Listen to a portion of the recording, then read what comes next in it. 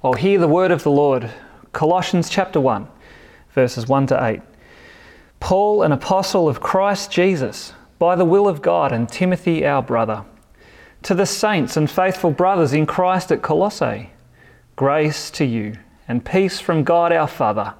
We always thank God, the Father of our Lord Jesus Christ, when we pray for you, since we heard of your faith in Christ Jesus and of the love that you have for all the saints, because of the hope laid up for you in heaven. Of this you have heard before in the word of truth, the gospel which has come to you, as indeed in the whole world it is bearing fruit and increasing, as it also does among you, since the day you heard it and understood the grace of God in truth, just as you learned it from Epaphras, our beloved fellow servant. He is a faithful minister of Christ on your behalf, and has made known to us your love in the Spirit.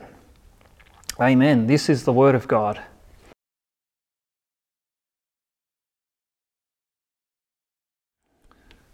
Do you know there are people in Australia who go out to desolate places in the outback of Australia, and they take with them some sort of digging equipment, and they go out there and they just start digging. You know, they dig holes, I don't know, every 10 metres probably apart, and they just keep digging and digging, and they do that for days and weeks and months and sometimes even years until they finally find what they're looking for.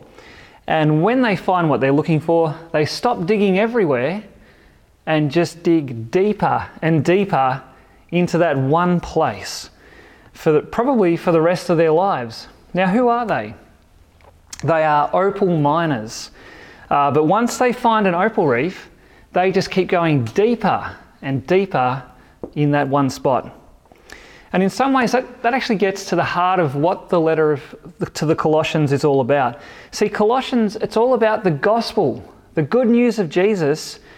And Colossians tells us that the gospel, it's kind of like looking for opals. Because you can go searching everywhere for truth, for meaning, for a full life, for the answers to your problems and to the answers to the problems in the world. You can search everywhere, kind of like an opal miner. But see, once you come to know Jesus, as he's presented to us in the gospel, you no longer have to keep digging all over the place. You just need to go deeper and deeper into him and discover all of the riches of who he is and what he has done for us. See, that's what Paul's letter to the Colossians is all about. Everything we need to fully experience God and to experience salvation and to live a full life, everything we need is all found in Christ. In Christ. That's the catchphrase of Colossians. And Colossians tells us that we are complete in Christ. Complete in Christ. That's the name of the sermon series that we'll be looking at over these next few months. So we're complete in Christ, but like the Colossians, we actually have a hard time embracing that.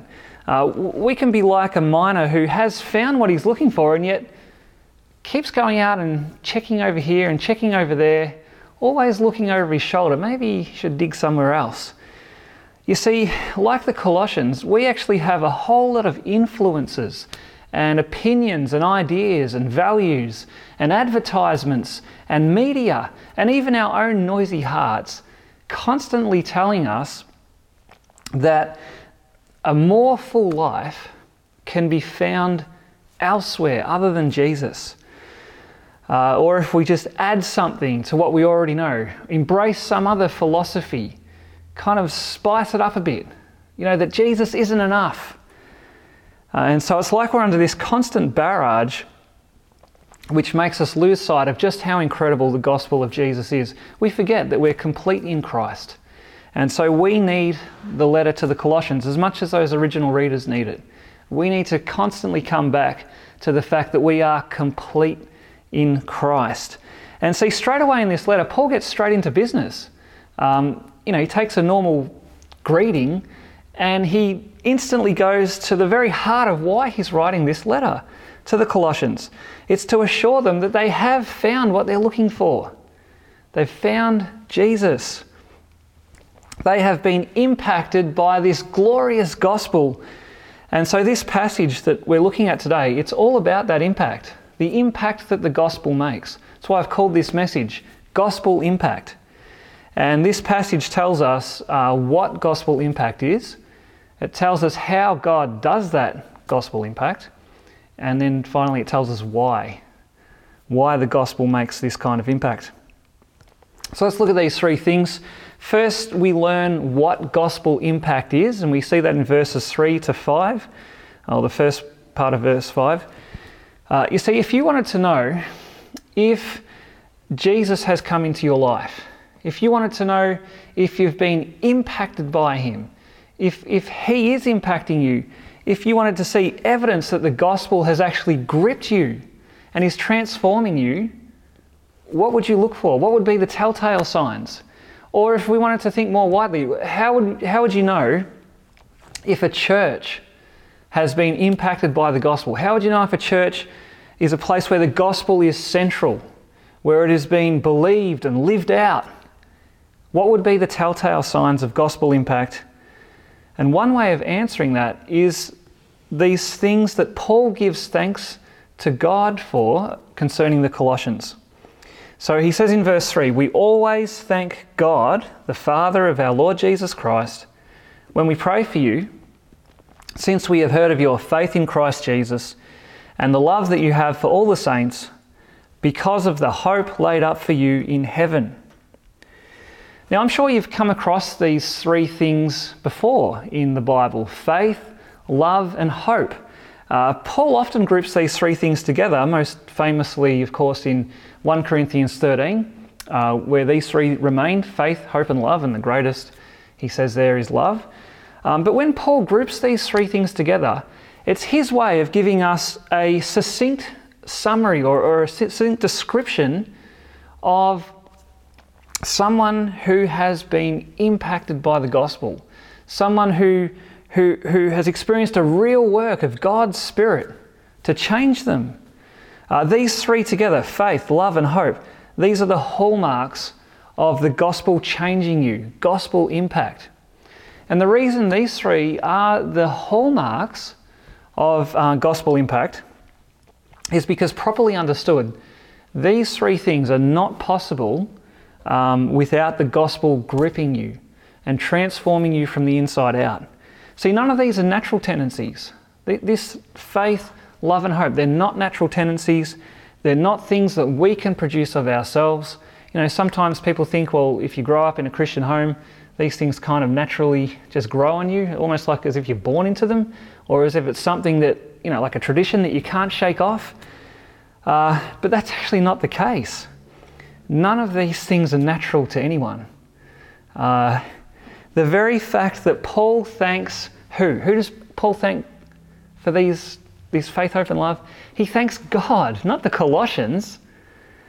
That just proves that these are characteristics we can't produce by ourselves. These are God's work. This is his work that he does only through the gospel message.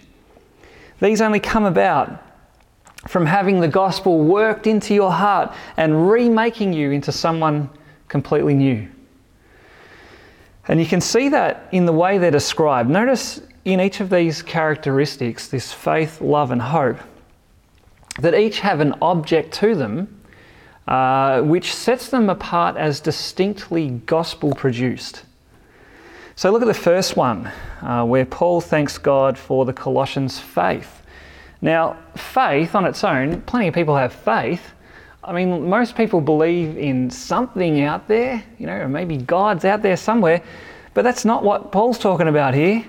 This is faith. What is the object? In Christ Jesus. It's faith in Christ himself. And that, of course, includes believing who Jesus really is, accepting who he is, not who you want him to be, but who he actually is, that he is fully God and fully man, that he has come into the world and lived a perfect life and died on the cross in the place of sinners. It's to believe that Jesus has risen from the dead.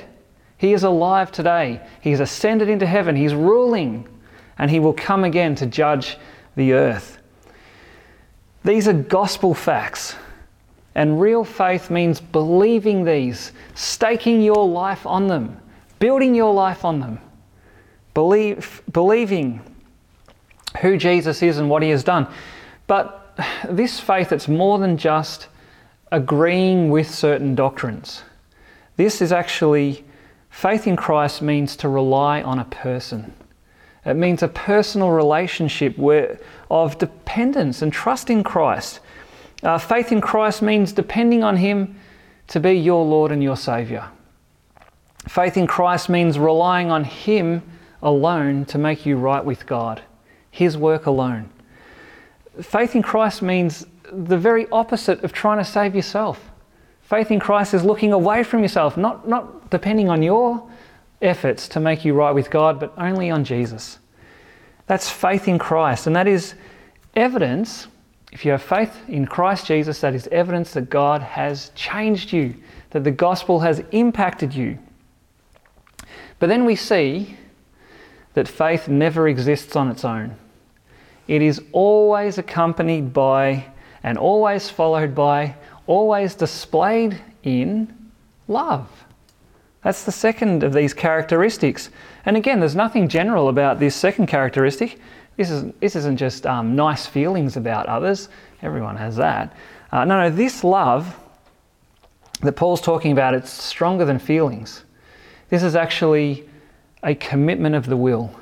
This love is a commitment to put the best interests of others ahead of your own as you relate to them. See, by nature, we are self-absorbed.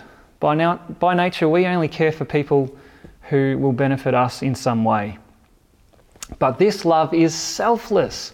This love is sacrificial. This love is willing to sacrifice your own resources of time and money and comfort.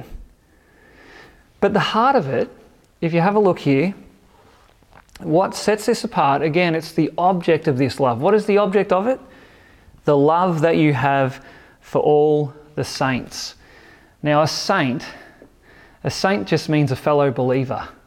Every Christian is a saint because every Christian, the word saint means set apart for God. And so every Christian is set apart for God. A saint refers to your status as someone set apart for God. It doesn't refer to some personal achievement you've made. And every fellow believer is a saint. And therefore, the gospel produces love for other believers. But what is actually unique about this love is probably that word all. See? The love that you have for all the saints. And that puts it on a whole new level. Because this is not something that's restricted to Christians who are just like you. You know, it's easy to love Christians who are like you, who think like you and enjoy the same sorts of things that you enjoy. That's easy, but this is actually love for all the saints, even ones who are different, even ones who naturally you probably wouldn't warm to all that much. Do you know, at the time when Paul wrote this letter, it was absolutely remarkable that you could have Jews and Gentiles caring for each other, hanging out with each other, looking after each other in the same church, in the Colossian church. It was just incredible. That was unheard of. But that's what this love does. It crosses divides. It's love for all the saints. Do you know, in our own day, we live in a culture that really is hopelessly divided. I mean, if anything, this pandemic has just proved that. It is hopelessly divided. And yet, among true believers, you will find that those sorts of divides don't prevent us from loving and caring for people, even if they have a different opinion on some of these disputable matters. Well, here's another way of looking at this love.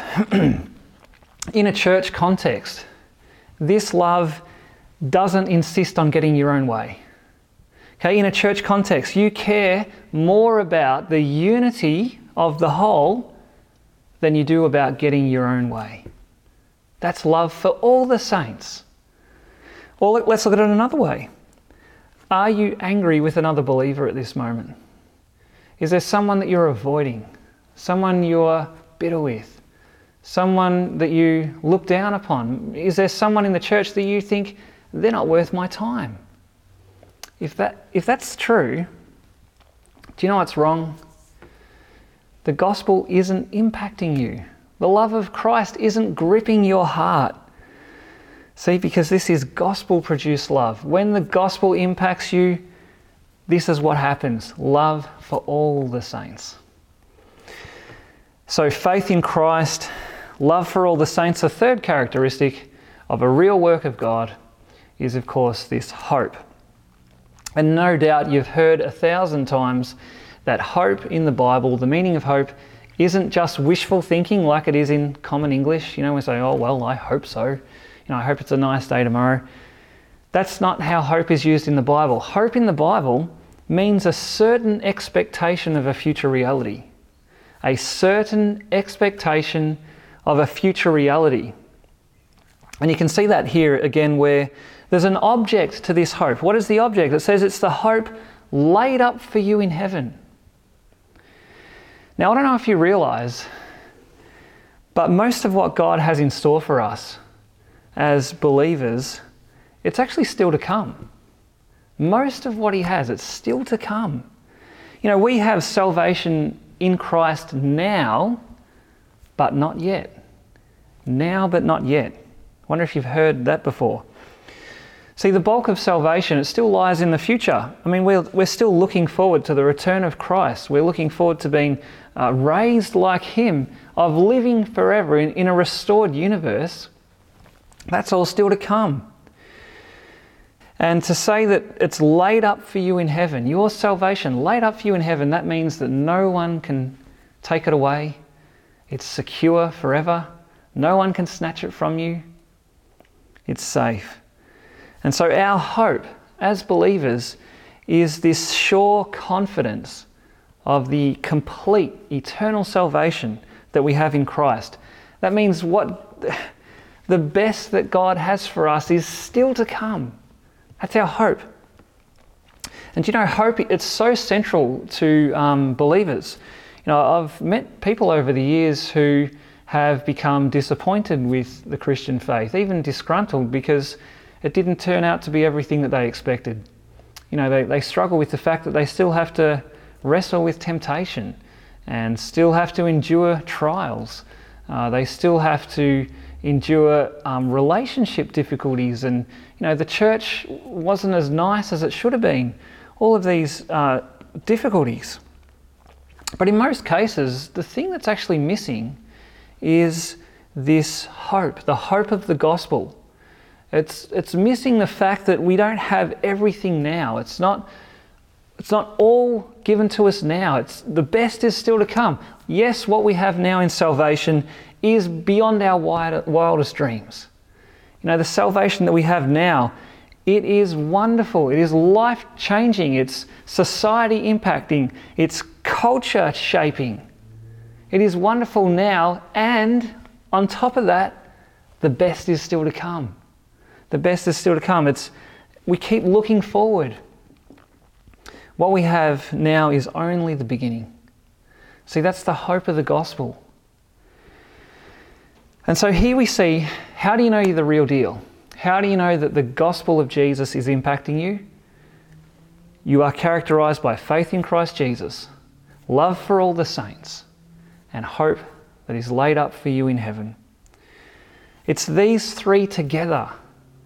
These three together, not 1 out of 3, not 2 out of 3, but these three together are the evidence that the gospel is impacting you. You're being transformed. And see, Paul could thank God. That's what this passage is. It's Paul thanking God because he has heard the way the gospel was impacting the Colossians. And so he stops and before anything else, he gives thanks to God for the Colossians. And I wonder, is that something people could give thanks to God about you?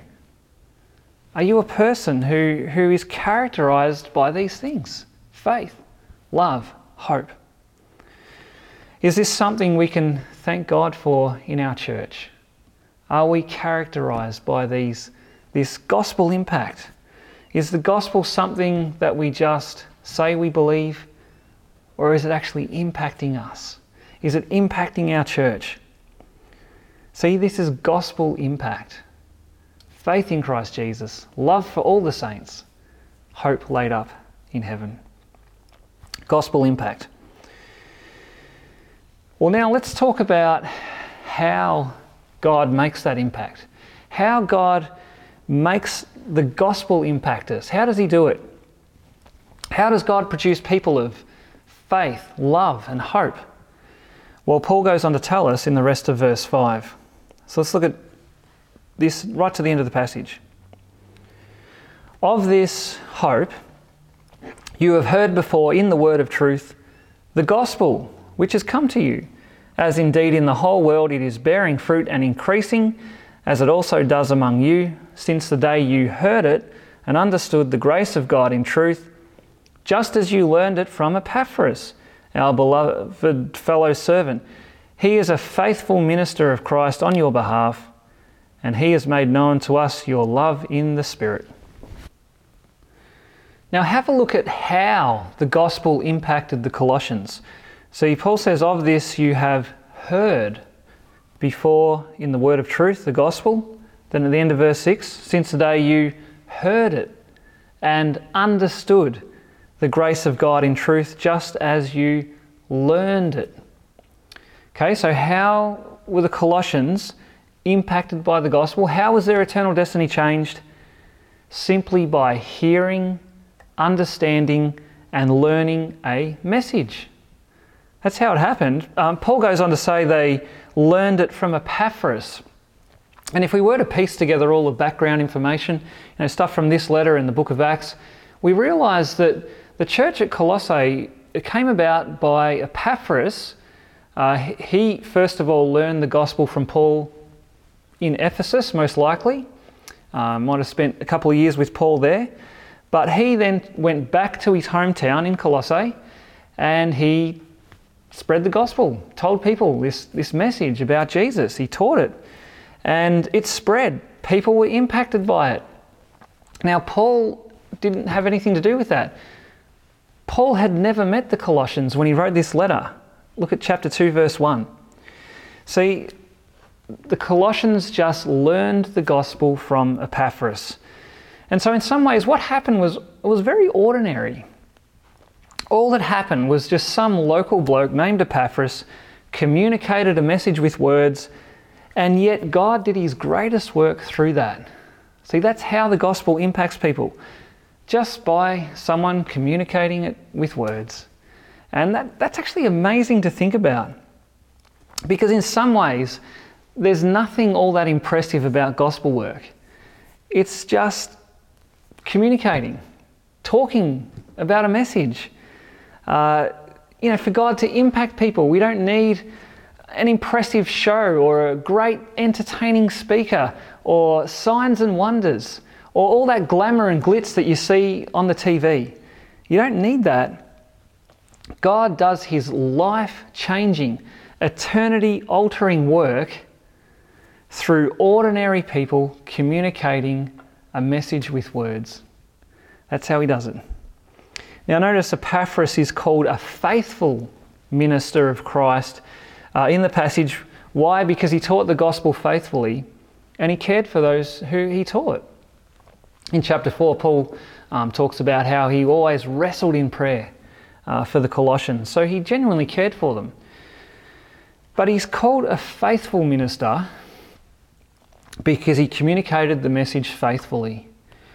He may have been a really impressive communicator or a very ordinary communicator. But you know what? Those categories don't really matter. What matters is faithfulness, proclaiming the message faithfully. The effectiveness of gospel work doesn't depend on how impressive the speaker is. It depends on God working powerfully through this message. And so what matters is whether the speaker is faithful. And Epaphras was faithful. What Paul received from Jesus, Paul faithfully taught Epaphras. What Epaphras learned from Paul, he faithfully taught the Colossians. He was a faithful minister. That's what matters. And so Epaphras, he didn't try to improve the message. He didn't try to change it. He didn't try to add to it. He didn't try to take away from it. He didn't water it down. He didn't try to be clever. He didn't try to manipulate. He didn't try to pretend to be something he wasn't. He preached the message faithfully. He lived the message faithfully. Why? Because it is the word of truth, as Paul says in verse 5. This is not something made up. This is not something we can tamper with. This is God's gospel. It comes from the one true God. And God does his greatest work as people faithfully teach this message, the gospel. And just to get across how powerful this ordinary work of teaching the gospel is, notice in verse 6, Paul says about the gospel, as indeed in the whole world it is bearing fruit and increasing, as it also does among you. Now, what's surprising about that is that Paul describes the gospel increased almost like it has a life of its own. You know, it gets into people, it takes over, it transforms. It's like when I was 11, my parents built a house on a 1 acre block. Very exciting time, I remember. And you know, you've got all this space for the garden. And I remember one of the first plants my mum planted was a plant called a jolly jump up. And I remember at the time asking her, why is it called a jolly jump up? And she didn't know at the time, but I tell you what, in a couple of years, we knew why it was called a jolly jump up, because that thing just spread everywhere, came up everywhere, basically from one end of the 1 acre block to the other. It was coming up even in the pavers. It just grew like a weed. In fact, it was coming up in the neighbour's yard and even down the street. And see, that's the way Paul describes the gospel in verse 6. It just keeps bearing fruit and increasing. See, it gets into people. It takes over. It reshapes them. And not only that, it even goes far and wide. It goes into all the world. Do you know, I've heard an extensive study and calculations by some scholars who estimated that at the end of the first century, there was some 500,000 Christians in the world, which is pretty impressive given the small beginnings of the church. But what's really impressive about that 500,000 is that those 500,000 were spread across all kinds of cultures and all kinds of classes. You know, it was among the rich and the poor, among slaves and free, among educated and uneducated, among men and women, young and old. You know, there were Christians popping up in the most unexpected places. If you read through Paul's greeting lists in his letter, you get a sense of this. One of the standout ones is in Philippians chapter 4, verse 22, where he says, all the saints send you greetings, especially those who belong to Caesar's household. That's as people who work in Caesar's household. That's so unexpected. Caesar was an enemy of the gospel. But it's like that even today. The gospel bearing fruit and increasing everywhere, even in the most unlikely places. You know, Open Doors Ministry, if you look on their website, they talk about where the gospel is spreading today, and it's just remarkable. You know, they say there's some 300,000 Christians living in North Korea. Today they talk about how even with the Taliban taking over Afghanistan, the gospel is still bearing fruit and growing. It's still, you know, Christians are living there.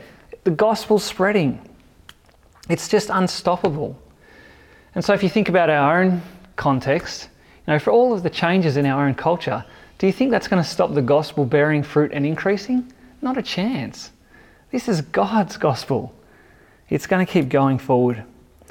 And so if you put this together, what we said earlier about just the ordinary work of teaching the gospel, that's how it spreads.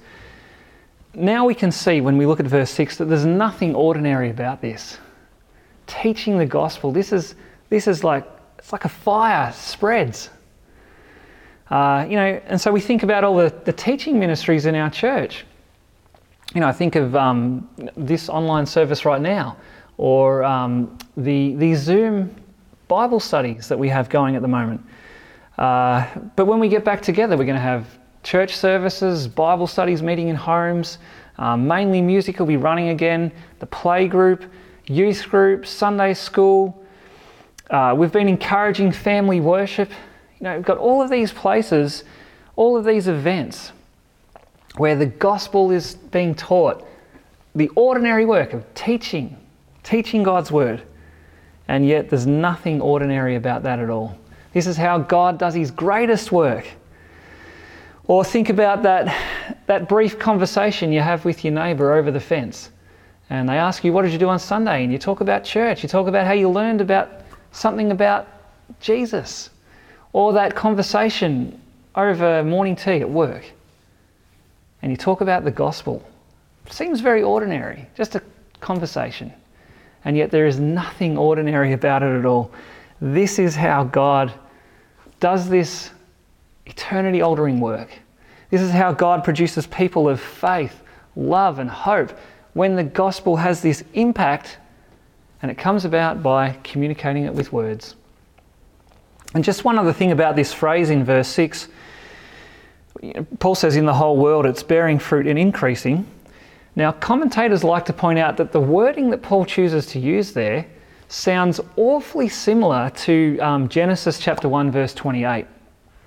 And that's where God gives the mandate to humanity to be fruitful and increase and fill the earth. And if that's the case, which it certainly seems like that is the case, it's like Paul is saying that the gospel finally fulfills that creation mandate. Because when God said go and fill the earth, it's more than just numerical growth. It's fill the earth with worshippers of God, with people who worship and serve the living God. That's the mandate. But now we see that it's the gospel that fulfills this mandate. Into the whole world, it bears fruit and increases. It's finally filling the earth with the worshippers that God seeks. And so here it is again. How will we fill our homes with believers? How will we fill our church with true worshippers? How will we fill our suburb with people who worship the true and living God? How will we fill the world with believers? Teach the gospel. That's how God does it. That's how the gospel impact happens. So we've learnt what gospel impact is. People of faith, love and hope. We've learned how God does it by communicating it with words, the gospel. But now we see also why. We see why the gospel has such a powerful impact on people. Why is it that this message of Jesus has such a powerful impact in people and in the world? And the answer is at the end of verse 6, where Paul calls it the grace of God in truth. See, the gospel, it's about God's grace. The gospel is about God's undeserved kindness. That's what grace means. See, the heart of the message of the gospel is that God has done something incredibly wonderful for you that you do not deserve and that you cannot earn. See, the gospel is about Jesus. It's about how he lived the life that you fail to live, and he died the death that you should have died. The gospel is that on the cross, Jesus took the penalty that you deserved for all your rebellion against God. And not only that, but in exchange, he gives you his record of righteousness. That's the gospel. That's the grace of God in truth. And when we think about God's grace, that all of this is given to us as an undeserved gift, now we know why it's so powerful. Now we know why it has such an impact. Because how can you be a person of faith in Christ? How can that happen? Only when you know that your salvation rests fully and only on Jesus. Then you stop trusting in yourself. That's the only way you can be a person of faith in Christ Jesus. How can you be a person of love for all the saints? Only when you know that God has loved you when you were unlovable. Only when you know that God has loved you despite your failings. And when you know God has treated you like that, then you look at other people and think, who am I to treat them any differently? How can you be a person of hope laid up in heaven? Only when you know that your salvation fully rests on Jesus alone. Because if it rests on him, then it's certain. If it rests on you, it's uncertain. So you can only have hope laid up in heaven if it's salvation by grace. See, only the gospel of grace can transform self-reliant, self-centered, hopeless individuals into the real deal. And this is why this message, this gospel, why it makes such an impact, because it's all of grace. See, think about it. If salvation was by works, then there's boasting, then there's superiority, then there's division, and then there's doubt, uncertainty. You never know if you're going to make it. But if it's by grace, then there's humility, then there's equality, then there's love, then there's certainty. See, the deeper you go into the gospel, think of that mine that we talked about at the start. The deeper you go, the more you pull out of the gospel, all the riches that God has laid up for you there, the more that it impacts your life. The more that it transforms you, the more that it makes you a person of faith in Christ, love for all the saints, and hope laid up in heaven. That's the gospel impact. This message is so powerful, it will change the world as it changes you and me. And so thank God for gospel impact.